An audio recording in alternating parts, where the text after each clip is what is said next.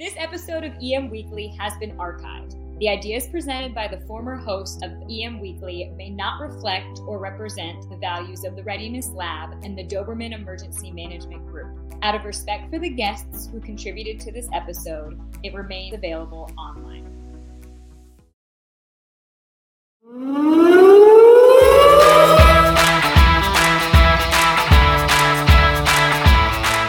Hi, this is Todd DeVoe, your host at EM Weekly, and this week's episode we're going to be discussing a book called The Edge of Disaster, and I'm doing this forward to this episode basically because of the things that have changed over the last few weeks since I recorded the review of Edge of Disaster, and it really brings this book home and makes it more relevant today than it did just a couple weeks ago. And what I'm talking about is the terrorist attack at Manchester, London, what happened in Paris with the guy attacking officers with a hammer, and what happened in Iran today regarding the explosion that occurred over there, the terrorist attack from ISIS, and how we really are on the edge of disaster when it comes into terrorism and what the infrastructure is, how fragile we really can be. And as emergency managers and first responders, realizing that it could just take a small act that could really put us all into a response that we've never imagined and have not really practiced for. So that's why this book really becomes relevant as into Flynn's analysis of what's going on in the world back 2008 and how this book is relevant in 2017 regarding the same issues that we talked about then. So anyway, I hope you enjoy the review.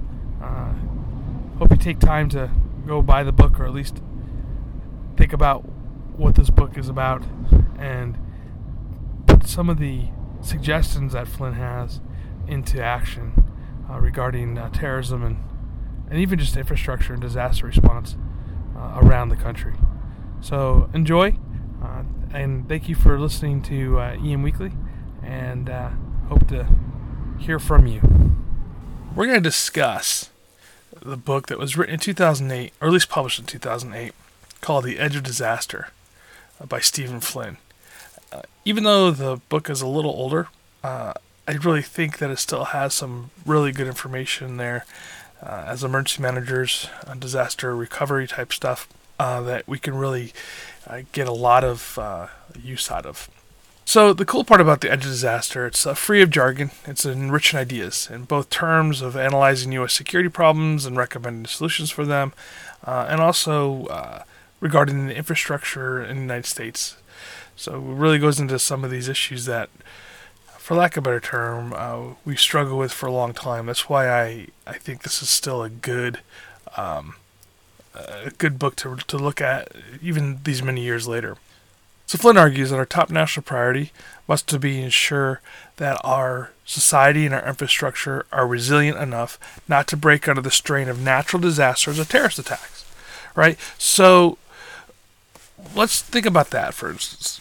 Our infrastructure is failing in some areas of the United States. A few years ago, we had that bridge that just collapsed out of nowhere. If you take a look at the roads in Los Angeles, you can tell that they're too narrow for the amount of traffic that we have, and it seems like we could never get in front of that here.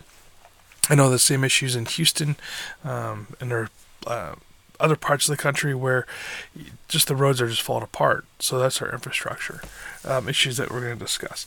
So let's go back to the defense aspect of it first. So in the title of Flynn's 6th chapter, it captures the essence of his philosophy to radically shift the balance of effort between eradicating terrorism abroad and defending it against at home.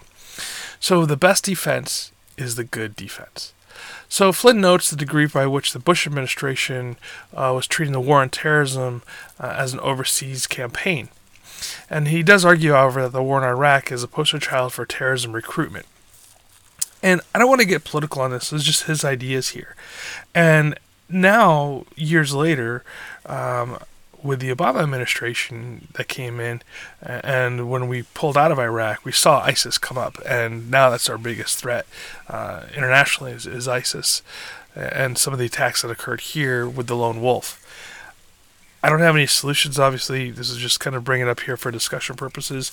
I'd like to hear your thoughts on it, too, if you want to reach out at the Ask Todd at emweekly.com and just kind of let me know what you think about that. But the reason why I think it's important to discuss is that we spend a lot of time and a lot of money on our anti-terrorism protection assets, right? I mean, the whole UASI monies that we spend specifically associated with a terrorism nexus is in the billions of dollars, right? I mean, all the equipment that we purchased over the years specifically had that terrorism nexus to it. So that's, I mean, realistically, this is what we're talking about here. And yeah, this is an emergency management function as well, right? I personally sat on the UASI board in Orange County, where we were doling out, or at least recommending we doled out X amount of monies for different programs. So, I have a working knowledge of what I'm talking about here. There's a balance between security investments at home and abroad, and a subject that has yet gained significant attention, right? So in the congressional budget processing, we keep cutting programs to localities, and I don't remember the exact numbers that we had, but there were more UASI cities, and every year they keep getting cut, and the budget keeps getting cut. I remember at one point, just right after 9/11, that it seemed like we'd never run out of security monies, and now it seems like we're struggling again, and hardening these targets. Maybe it is that we've exhausted everything that we can do at the local level regarding hardening facilities, but we're starting to see the softer targets getting hit around the world and in the United States, such as the Pulse nightclub, malls are targets. We have these the festivals that are occurring in Germany and France, where they attacked street fairs and festivals, and things like that could happen here in the United States as well. So what does that mean exactly? And I think that if you take a look at Flynn's recommendations from back in 2008, you see that he really, although some of the players may have changed, the tactics haven't. And so the idea here is doing a proper balance between the United States efforts, specifically in this book, abroad, and the United States efforts here at home. For those of you that are listening globally, I would say the same thing, that there's I don't have a working knowledge specifically of the efforts of anti-terrorism programs in, say, Australia, but what is the balance between the homeland security, for lack of a better term, and the efforts to keep secure at home? So he goes into a little bit of Afghanistan in this book, and in this particular podcast, I don't really want to focus on those issues, not because they're not there, just because I want to really talk about how in emergency management specifically and at home we can deal with things. Let's talk a little bit about his other area, the infrastructure and national resilience. This is one of the reasons why The Edge of Disaster is a must-read. Flynn's analysis of the brittleness of the U.S. infrastructure ranks at the top. So he makes a very persuasive and indeed frightening case after decades of underinvestment in U.S. critical infrastructure that is so vulnerable that it constitutes a threat to national security. So some problems that he addresses are relatively well known, including the U.S. power grid. And I'll tell you, from personal experience, we had a power outage here in SoCal, and I was talking to one of the people from the power company, and he said that they were just one central station away from losing the entire western seaboard. And if you remember what happened with the Canadian issue, where they lost the eastern seaboard. So I mean, these things are known. It's not like they're top secret, and no one knows about them. We know that our power grid is very vulnerable. So we have to really take a look at that. Also our bridges, we have a bridge here in Long Beach, California, that is being worked on right now. So there is money being put into it, but the bridge literally is falling apart. They have steel mesh net to catch the chunks of the bridge that are falling into the waterway underneath it, and they've been hitting the cargo ships that are going underneath it. So it's amazing. The short-term answer is putting a steel mesh grid net, basically, to catch these pieces of brick, right? So the puzzle here lies in how to build support for infrastructure and how do we get it going. I mean, the odd part about it is here in California, we're putting money into this high-speed rail that's never been built yet. I mean, billions of dollars are going to go into this thing. It's going to really focus on a small group of people that would be taking this train. And I'm not against public transportation by any means. As a matter of fact, I'm really a big proponent of it. I'm from back east, and I grew up taking public transportation, so I think it's a good thing. However, is that the right place to be putting our monies into right now? Okay, so that's just the question I pose. Again, I don't have the answer. I'm not going to tell you, right or wrong or where we should put the money necessarily in this discussion. I'd like to hear from you guys, what you guys think about it, again, in the comment section.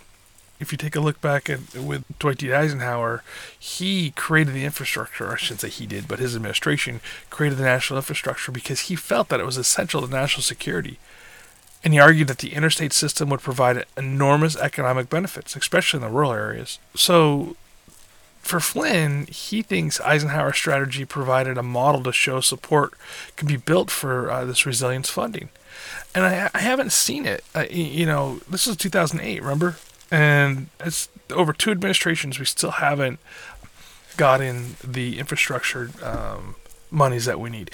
And yes, you can see, if you live in LA, you can see a lot of money that's being spent on the 405, but these are widening projects, right? But there are still roads throughout the country that are falling apart, literally.